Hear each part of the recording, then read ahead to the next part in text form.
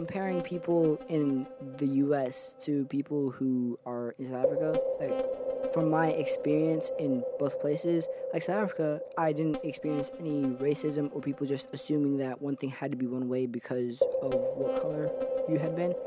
But here, it's I feel like people whine a lot more about things that don't really matter, and the things that do matter, we try to make a joke out of it, and so people in the U.S. they always take things to the nth degree. Today we have a conversation from a unique perspective from a 7th grade young man named Nick, who was born in South Africa, came to the United States at age 7. And today we're going to hear his perspective, a middle schooler, about students and race. I'm Jeff Eckert. I'm Jason Brewer. And this is The Thought Factory. The Thought Factory podcast is brought to you by Never the Same, cultivating students through biblical discipleship and spiritual disciplines using theology, community, and technology. Learn more at neverthesame.org.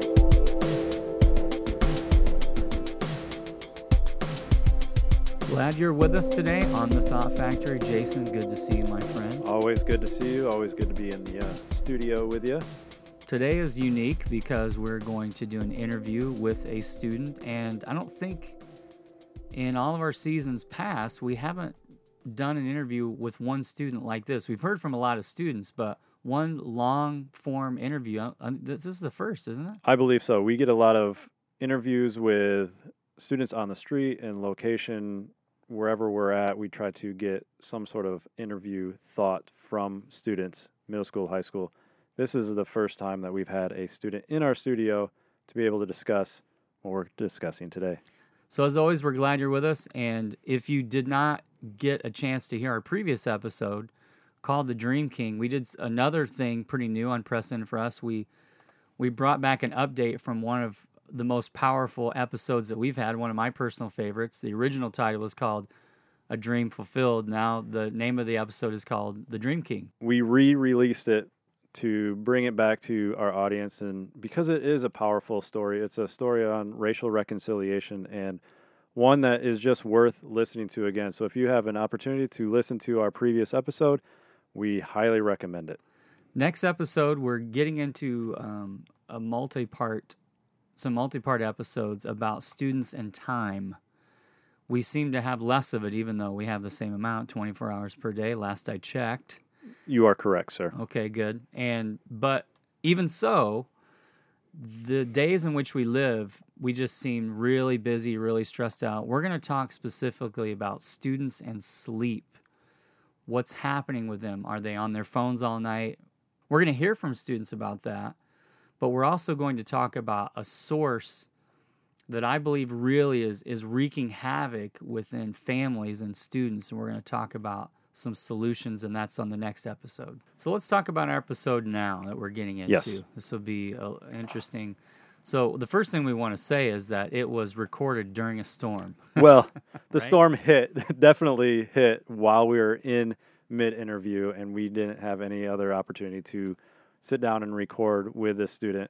So we just kind of decided let it roll, and you will hear when the storm hits and then the intensity of the rain. And our studio is not 100% soundproof. I would say about 5% soundproof. We are, we've never really talked about our studio before, but we are upstairs in our building at Never the Same HQ in Grand Rapids, Michigan. We are on the second floor upstairs, and we're literally right now. We're about 3 feet away from a tin roof. I'm touching the ceiling as I'm saying this, so we are right next to the roof. Anytime that rain comes, we try to avoid it. We won't record on that day. We will reschedule things. And yet yesterday, when we had this interview with Nick, he came into the studio. Everything looked great. It sounded fine. And then the storm surprisingly came up, and so it is what it is. You'll hear some thunder. You'll hear some rain. That's okay. And so Nick is in my small group of 7th grade guys, and we talk about how that came about, how I came to become his small group leader. But our group of students that I lead with a friend is unique because we've got 7 or 8 regulars. We meet every Sunday morning. But most of these guys are people, they're students of color, and a couple of them are from different countries. Nick happens to be one of those students. We referenced one of our other students named Ethan, who was a classmate, and Ethan's from Guatemala originally, and Nick is from South Africa, as you'll hear. And but it creates a unique environment in our small group, and we have a great time together. As you can imagine, even though these dudes are in 7th grade, we have some pretty knockout conversations that are deep, and some that are, about things that you would expect 7th grade guys to be talking about, of course. Right. But we have a great time in that group, and as we were talking one Sunday here recently in our group, we were talking about praying for our schools. We were talking about Claim Your Campus, and if you are familiar with our ministry, you know that's something that is a part of who we are, students praying at their schools. But we were talking about things that they wanted to pray for. In Claim Your Campus, there's 4 prayer strategies: grace, peace, justice, mercy. And our discussion was centered around, what do you think needs prayer the most? Most of them chose the strategy of peace, which has to do with relationships at the school. And within that framework of relationships, one of the things that Claim Your Campus guides students to pray about is racial equality. That came to the forefront with Nick and Ethan. They go to the same school. It's a very ethnically diverse school. There's a lot of students from different countries, as well as students from the United States, a lot of refugee families in the community of our school. And anyway, so that came up, and it was so interesting to me as we talked about racial equality in our group that we had it set to do an episode on that. We had some other content. We decided to go in a different direction, Jason, you and me, and so we decided to bring Nick in and hear his perspective about race. And one of the things to point out is it's a middle school perspective. And so he says some things that are from a perspective of a middle schooler, but he also says some things that are profound as well. And the interesting aspect of this is not just us talking about your conversation as a small group leader with these middle school students, but actually have that conversation on the mic and record it so that it's more of a raw interview, more of a raw conversation, and just get his thoughts live. Yeah, it was pretty unscripted. I mean, when I say pretty, it was unscripted.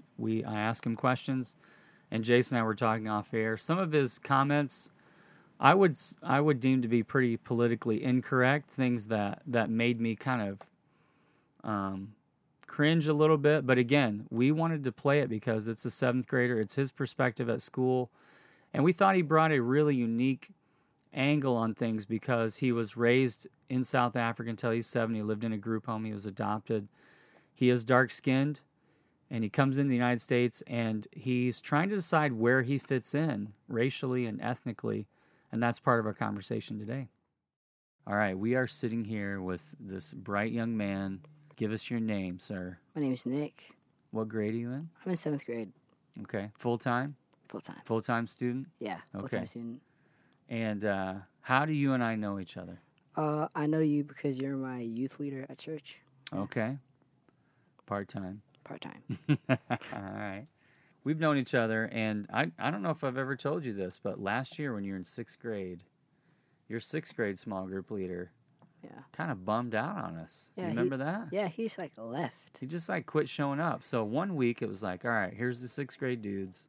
Yeah. And I looked over at you guys, and you looked so sad because you didn't have anybody there. Because he was just gone like that. No, man. All of a sudden he was playing bass and then gone. That's right, he did. Yeah. Never to be seen again. That's right. And he didn't even say goodbye. Come on. So I went over there 1 week, and then he was there the next week, and then he was gone. And so then I just filled in, and finally I was like, forget that guy. I'm taking you dudes over, right? Yeah, because he was like, okay, and maybe we can hang out. And I'm like, okay, we'll do that. But then gone. You gone. Yeah. Yeah.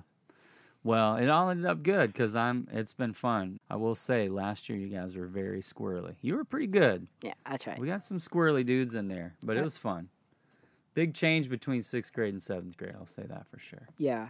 definitely. Yeah. All right. That's good. All right, Nick, tell us a little bit about yourself. You've got kind of an interesting story, so just tell us about your life. Let's hear it. So I'm from South Africa, and I came here when I was 7 years old, and so I spent a couple years in a group home. And when I came here, it was kind of a new thing because I had never had winter before, and winter was a new thing to me. And so one of the most memorable things that I said was I was not built for this weather, but it was in a cool South African accent, so it didn't sound like this. And then I went to a charter school, and most of the kids there were Caucasian, and I was the only black kid. But the other kid that was not Caucasian, he was kind of mean to me, so I didn't really like him that much. So we talked about this off air, and I never thought of this before. I knew you're from South Africa, obviously, because I know you, but you had a cool accent. You said that. Yeah. And you were 7, and you lost it. Yeah, I lost it. It's gone. I hope you've got some recordings. I think we do, yeah. Okay. You need to keep those. I will. So that might help you with the ladies down the road. I'm just saying. At some point, I'm going to need it. It could be good. It could be good. So you had the accent. You lost it. You're 7 years old. You come from South Africa to the United States. And I asked you earlier what your favorite football team was, and you said? The Falcons. That's right, from Atlanta. And then you said, I like all Atlanta teams. And I was like, all right, what's up with that? So why do you like all Atlanta teams? That's important. Because when I first came here, the first city that I landed in was Atlanta. And so now everything that is USA sports related is always Atlanta for me. So you got a bond with Atlanta, which is cool. So the Braves, the Falcons. What about the Hawks? You into basketball? I would stick with the Hawks, but that's pretty rough, man. Yeah. I'd let you slide if you don't stick with the Hawks. That's okay. Yeah, because it was hard enough with the Falcons. I mean, yeah, that exactly. Super Bowl. Oh, man, that was rough for you. Yeah, man. Because I thought that we had it in the bag, man. That was rough for you. And it's just gone. Yeah, I apologize. Thank you. I apologize. If you're listening from Atlanta, I mean, they already feel bad as it is. But so it's kind of cool. You got this connection with Atlanta and arriving there. And then you go and you come up here to Michigan. You go through a Michigan winter. And that's pretty rough. That'll make a man out of you really quick. Yeah, right? Very fast. You got into school and you talked a little bit about some of the issues that you dealt with. We were talking earlier about how you and your family came to the church that we attend, which is a pretty diverse place. I used to be on staff there. So tell us, what was it like kind of adjusting into a new culture, especially 7 years old, but even thinking middle school and transition and talk about what that experience was like for you. So I think the whole culture part was a lot harder because I came from South Africa where it was very ordered and proper, whereas we had uniforms, and so there wasn't that much bullying. And when I came here, it was people could wear whatever they wanted. People would use different words that I'd never heard before, and it mattered less about grades and more about looks and your appearance, which was new to me because I had never had to deal with that before. Would you be in favor of school uniforms? Yes, I think I would be. Really? Yeah. Okay. The dress thing really can set you apart, right? It can make you feel ostracized And dude, I'm old school. I remember in 7th grade is when I really started thinking about all that stuff. And I bought my first pair of parachute pants. What are parachute pants?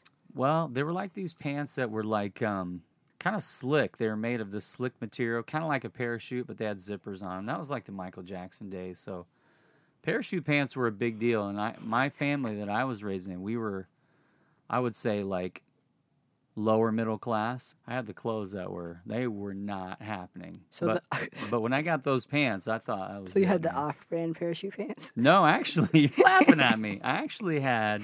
I remember, it's weird. I think I was 7th grade, and they were $30, which was a big deal back then. That was a lot of money.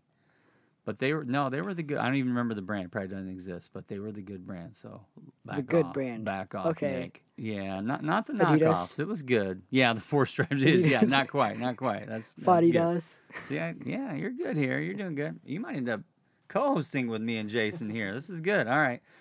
Now, this is kind of personal, but like, what was it like being adopted? Is that something that you struggled with? Are you comfortable with it? Like, how do you feel about that? It's not really a struggle, but the only time that it really ever comes into play is when people say, "Oh, you look a lot like your dad." And I'm like, yeah, me and my dad look a lot alike because, so much similarities. Yeah. We don't have any. Then when other people talk about their family history, I don't know mine.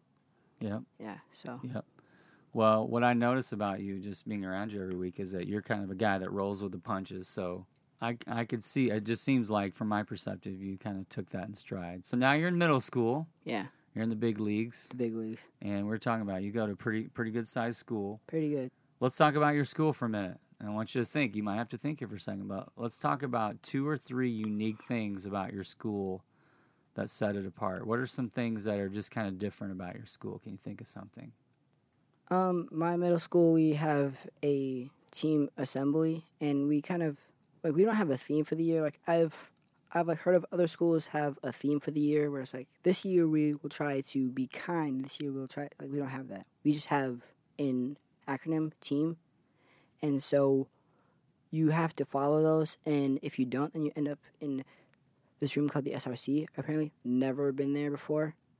One of the other things that we know about your school is that it is pretty ethnically diverse. It is very.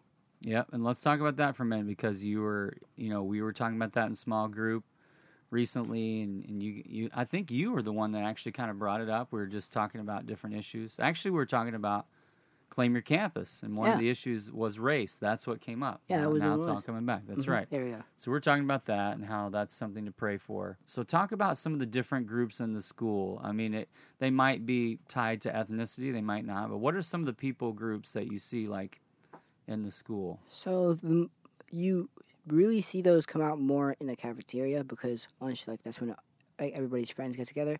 And so you typically have a table where it's like you have the people who are African American, and they have a big group. It's like a ton of kids. Mm-hmm. And then kind of towards the middle, you have the Caucasian people. Like they have a group. And then towards the front of the cafeteria, you have the people of Asian descent. And so my table is super diverse. We have everybody. So Okay. kind of like UN. Yeah. Is Ethan in there with you? Ethan doesn't sit at my table because he has a different friend group, but we are friends at school. Right. Okay. Yeah. And Ethan having somewhat of a similar background, being adopted, being from, another place in the world. Yeah. And you guys had differing opinions, which I thought was really interesting because one of the questions I asked you then, that I'll ask you now, is what group or groups do you fit in? And where do you land in the landscape of those groups at school? I would say that I'm pretty popular. So I can see that. Because I have friends in almost every single group. Yep. And so I have friends in the people who are African American. And with the Caucasian people, with the people who are Asian, I have friends with all of those people. So for you, maybe you're not feeling maybe as much of the tension as what you see. I mean, that's the perception I've got. Is that true? Yeah, because people who are African American at my school are more racist than the people who are not. Okay. So it's kind of the opposite way around. Okay. Like you wouldn't expect that, but you see it more. And so whenever a person who is Caucasian, they don't let someone in who may be African American. It might not be because they are African American, but it's because they don't like them because of something else. But they immediately assume that it's because of the color of their skin. When you say let them in, what's that mean? Like let them into a project, let Okay. them in with their friends into a conversation. They immediately assume that it's because they are black, and so it's like, whoa, that's not. Slow down there. Okay. Yep. So you see a lot of things. We talked about that a little bit in small group about just some of the things that you're seeing at your school. And what we asked in the small group was, what are the highlights of things that you would pray for? In Claim Your Campus, there's 4 strategies: grace, peace, justice, mercy. And in the peace area, which I think you highlighted as we ask in our group, what's the strategy that you think needs prayer for the most? You chose peace, if I remember right. Is that right? Yeah, I did. And you mentioned praying for racial equality. You said that yeah. was a big deal at your school. And you and Ethan had a little bit of differing views on that. You have a group of people that you sit with, but you feel like you can connect with lots of other people groups in the school. Yeah. And especially in like different ethnic groups, like different ethnicities. If I were to leave my table and go to a different table, I could easily just plop down at any table, strike up a conversation because I'm pretty sure that I would know anybody at that table. What do you think, how many other students, what percentage you think are in your boat where they could do that? Not that many. 5-10%. Okay. So most people kind of stay in their groups. They don't really go out. Yeah. And you did talk about the racial tension a little bit now and in our group as well. And that's something you see as a need for prayer, right? Yeah, definitely. And I know this particular school system, they've got lots of refugee people groups in there as well. One of my friends is a refugee. I'm not sure where he's from, though. So. Yep. So I know that's big in our community with people from all over the world in one building, which is there's a lot of really good things, obviously, that brings challenges sometimes as well. We're talking about that. Let's talk about solutions, because it came up where you guys were talking about how you see this as an issue. Let's talk about solutions to some of the differences at your school. How do you think the school could improve? How could the students improve? And how could the school try to create a better environment to make things smoother in that area?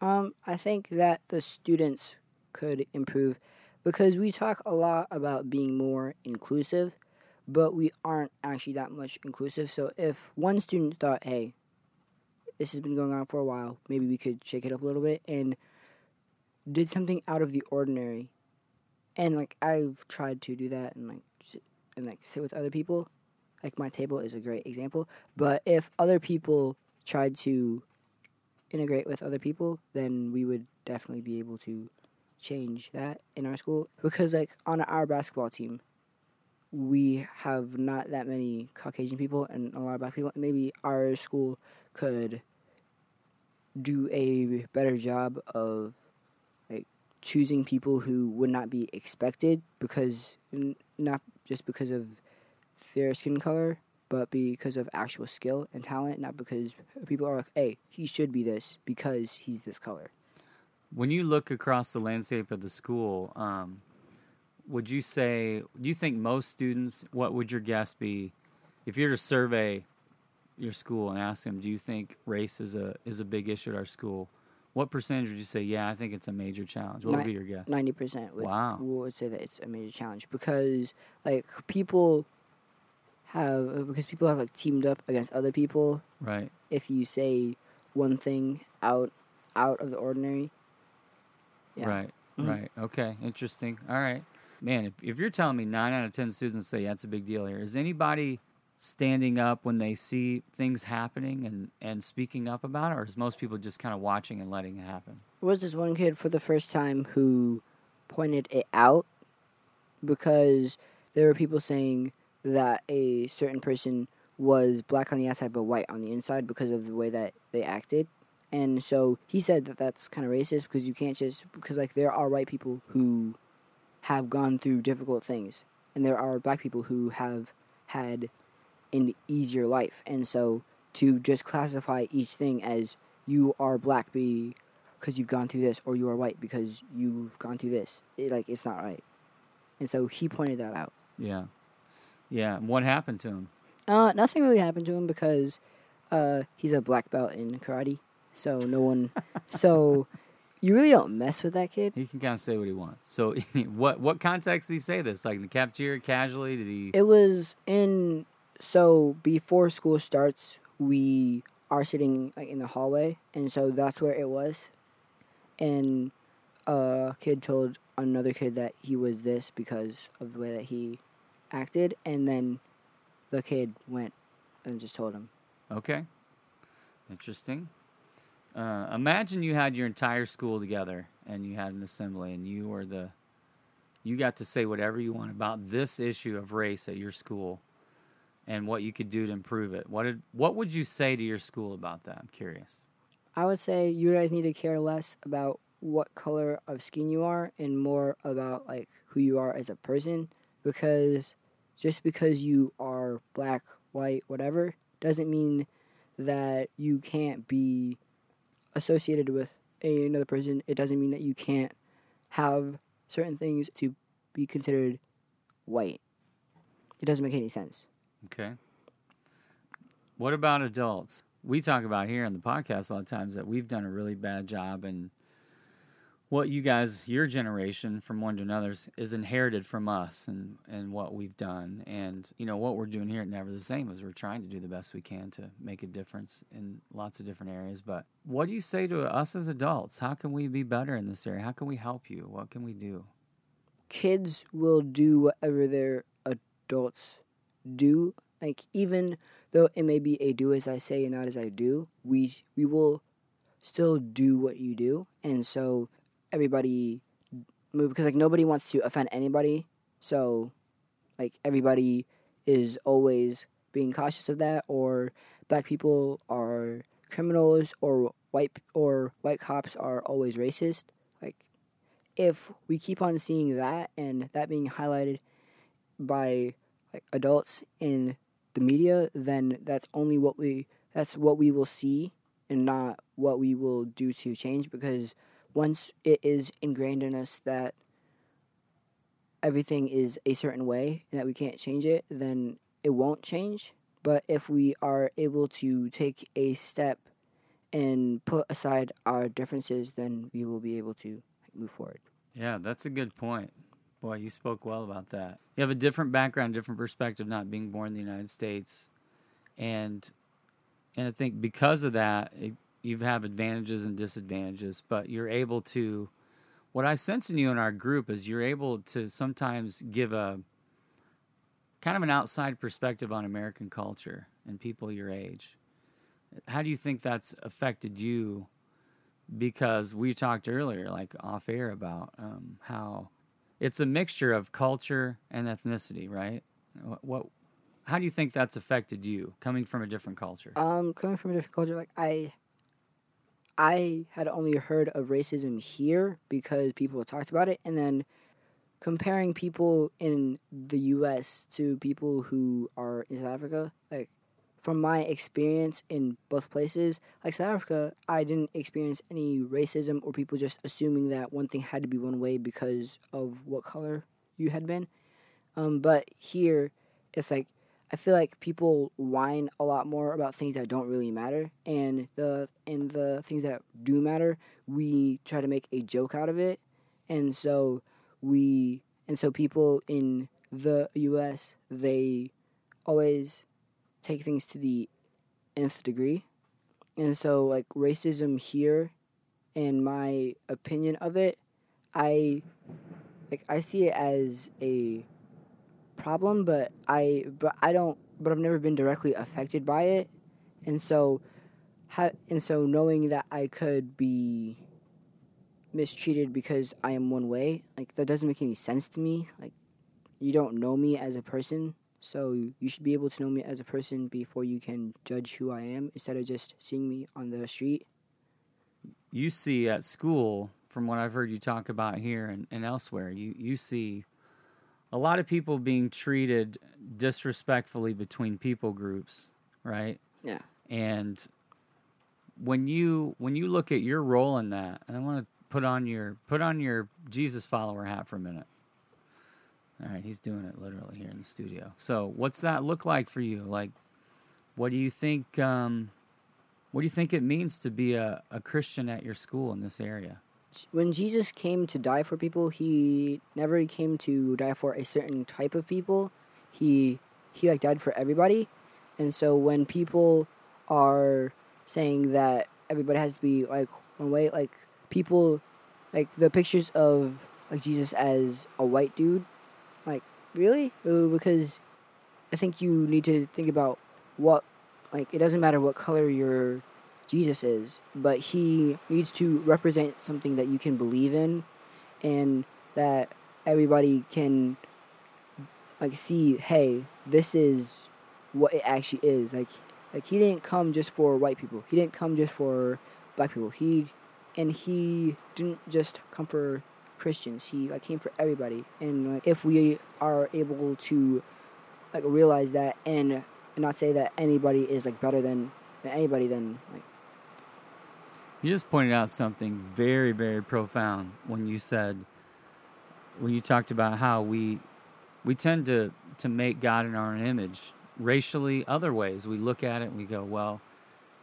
the classic picture of Jesus growing up for me was the white Jesus. And so it's like, well, we made God in our image in that way instead of the other way around, that we're made in the image of God, not making God in our image. And what you just said, Nick, was so amazing, because I think if we could just hear that as adults, just in general, and everyone, to go, let's not look at what we want to see in God, but let's look at God for who he is, and then let's look at ourselves in light of that.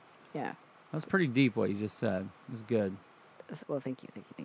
Because like if we keep on assuming that Jesus has white skin, blue eyes, brown hair, then and it's like you're going to compare everybody to what you see Jesus as, but realistically, that's not what he would have looked like.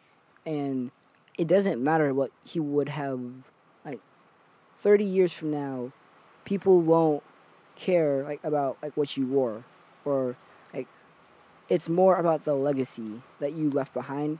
And with that, people, like, in the Bible, it doesn't describe Jesus at all. It never says he looked this way and he was this color, because that's important, because everybody who was like him, they could only be like saved by him. They only cared about his actions and his effect on people around him. And so if we take that note from the Bible and see that it never talks about his appearance, it talks about his actions. Yeah, So- good point. When you look at what you perceive adults understanding about your generation, do you think they understand some of these challenges? Do you think they really have a good grasp on it? Are they clueless, or do they think it's worse? What do you think?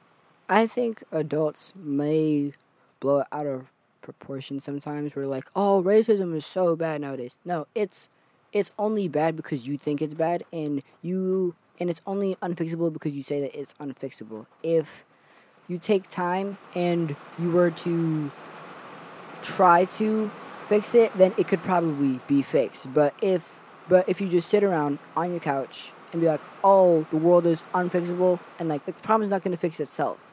The only way that racism will end is if we take time out of our day and out of our lives to notice a person who may be the minority and to help bring them up a little bit, then racism will start to decline and everybody will be more united. So when you look to the future in this area, you hopeful? Do you think it can change? Does it seem overwhelming? The future is, I don't think it's overwhelming, because I think that, well, me growing up in a diverse school, so I am used to being around people of different races and different religions and ethnicities, so it's not that big of a deal for me. So I think that it is not overwhelming at all, and that I think that in the next, 20 years, if we worked towards solving our problems and not just talking about them, then I think that we could make racism a little problem, and I think eventually we can erase it from our history. So. Well, when you talk with students, Jason, you and I have mentioned this before, but it's sometimes we have these preconceived notions of what they believe, but sometimes you just have to sit down and hear what they have to say. I think when you respect their thoughts enough to ask those deeper questions, the harder questions, some of these questions that we discussed today, you realize what they are thinking that is deeper than we may actually give them credit for. And that's what we're learning all the time. We're learning that when we talk with students, we're hearing firsthand their beliefs, their behaviors, the things that matter to them. And I'm just continually reminded by the research that we're doing in our ministries, but even being a small group leader, that I just want to ask and listen, hear where they're at. I think it's important. So I think our bottom line today is listen, talk to students, hear what they have to say.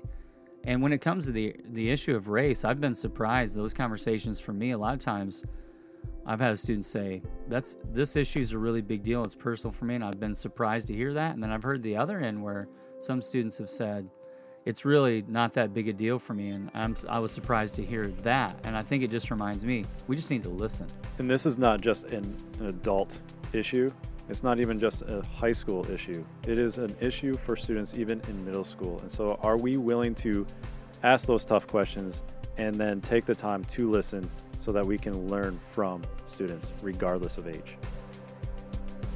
The Thought Factory podcast is brought to you by Never the Same, whose vision is to see new generations transformed in Christ to further the kingdom of God. Learn more at neverthesame.org.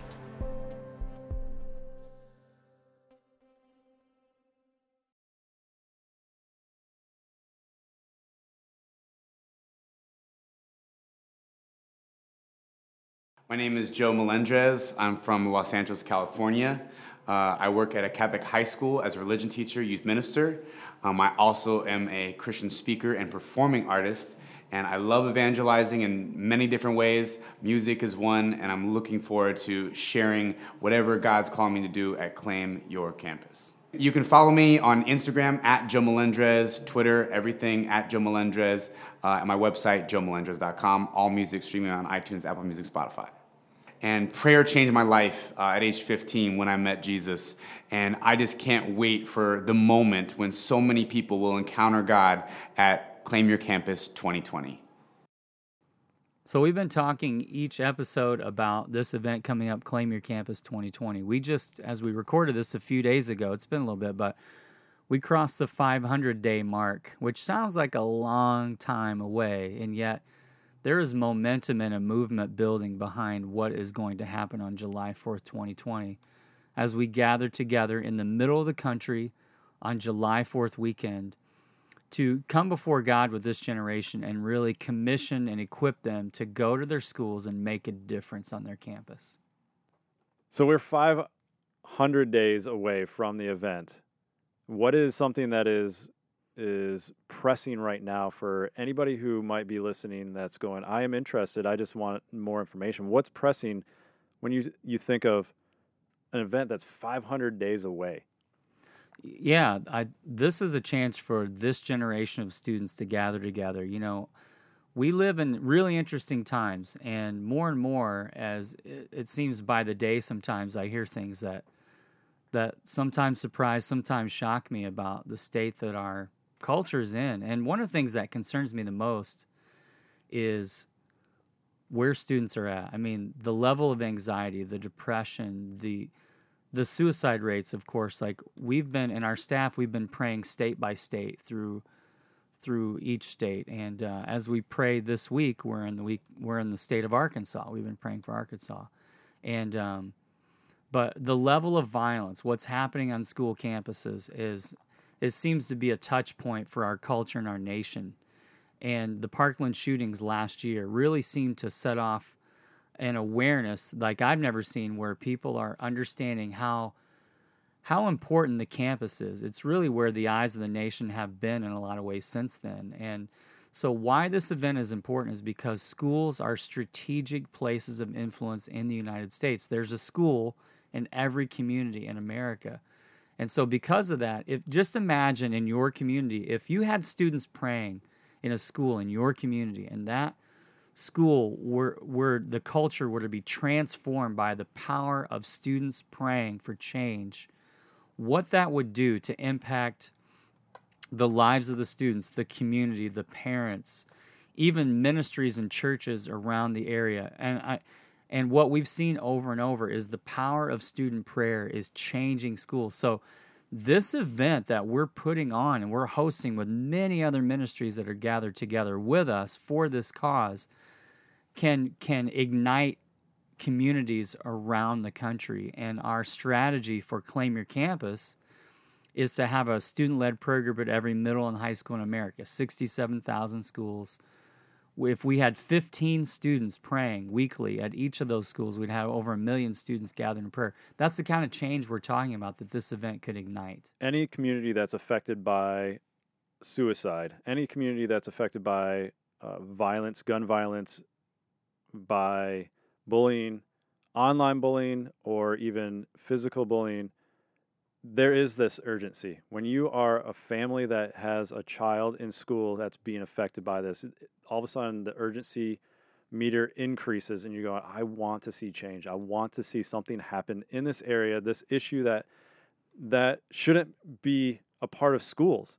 And so that urgency needs to be translated into what can happen. And we believe that this event is not a solution to all those issues, but it's a solution to the heart issue of this country, is getting us back to what we are intended to do and seek God in prayer and go, God, we want you to bring change in our communities, our families, our lives, and that means in our schools.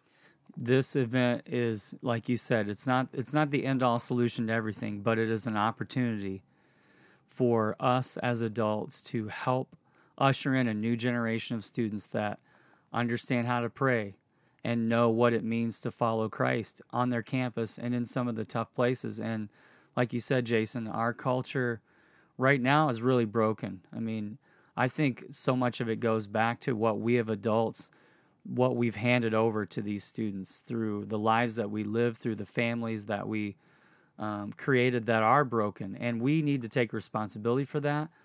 But then we need to pray that God could use this generation to ignite a fire in all of us. I think students have so much influence within them. And I know as a student, I didn't really understand that. But now that I look back, when guys in my small group challenge me, I follow them because they're young, because they're passionate, because they just have a winsomeness, they have a favor. And that's true with this generation. And so adults listening to this, join us in this movement. We're looking for 10,000 adults that would become an advocate for a school in their community. And being an advocate means praying for that school. It means registering that school for Claim Your Campus 2020 for the event, and then inviting other people to get involved, other adults and students. And we want to provide this as a rallying point for our nation, for students, and for schools where we can make a difference. So there's more information at claimyourcampus2020.com. You can go there to find out more. You can also go on Facebook, and there's a Claim Your Campus Advocates group. It's called Claim Your Campus Advocates on Facebook. Join that to stay in the loop more about what's happening, what you can do to make a difference in a school, and be a part of what we believe will be a historic event on July 4th weekend 2020.